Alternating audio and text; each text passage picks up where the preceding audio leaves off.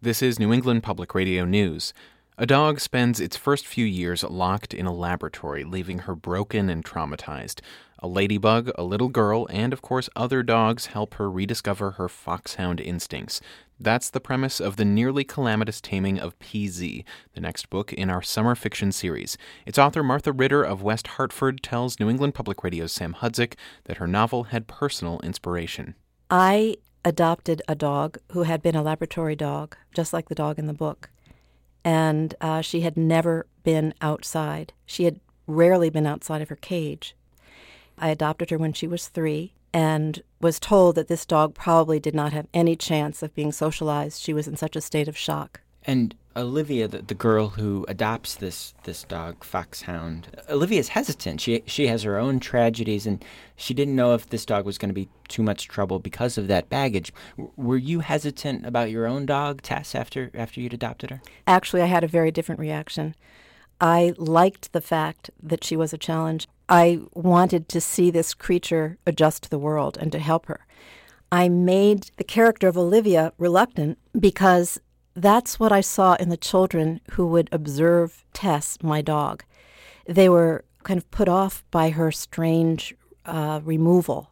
I wanted to write a book about how that removal can change. If you could talk about some of the social problems that dogs like this coming out of a lab, your own dog and the dog in the book, experience as they recover from that laboratory experience. The dog in the book, PZ, she's called PZ because PZ5934 is her tattooed identity on the inside of her ear. She had no contact with humans, just occasionally a white towel in a human's hand, lifting her up and taking her to a table to be examined and then taking her back to her cage. She was, as the bulldog in the shelter says, "I've never seen anyone as ignorant as you." She didn't know what the sun and the rain were when the bulldog was trying to explain about instinct. The dog was terrified of going through doors. How symbolic is that? But my dog, Tess, was terrified of going through doors. She'd never seen a door in her life. She didn't know whether she'd be eaten up, what would be on the other side of the door. You paint a really dark picture of the lab and also about the effects that dogs who live in labs end up having later on if they leave alive. So you have this political message. Do you want people to have some sort of spur to action, some call to action after reading this book? I did not write this as a political book. I wrote it as a kind of a testament to a dog that I witnessed over 10 years going from extreme isolation through very hard work. My dog and the dog in the book did some heroic things when they started to get a sense of themselves. So that was my intention.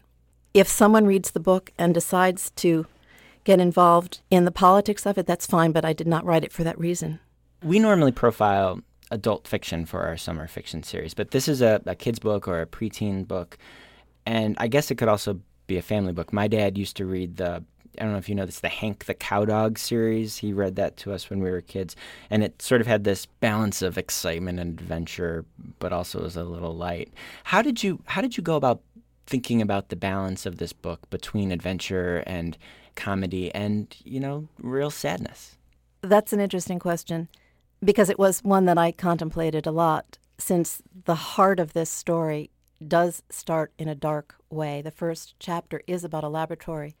Actually, an agent read that chapter and wrote me and said, "I am crying. I cannot stop crying. I will not read any more of this book, and no one should read this book."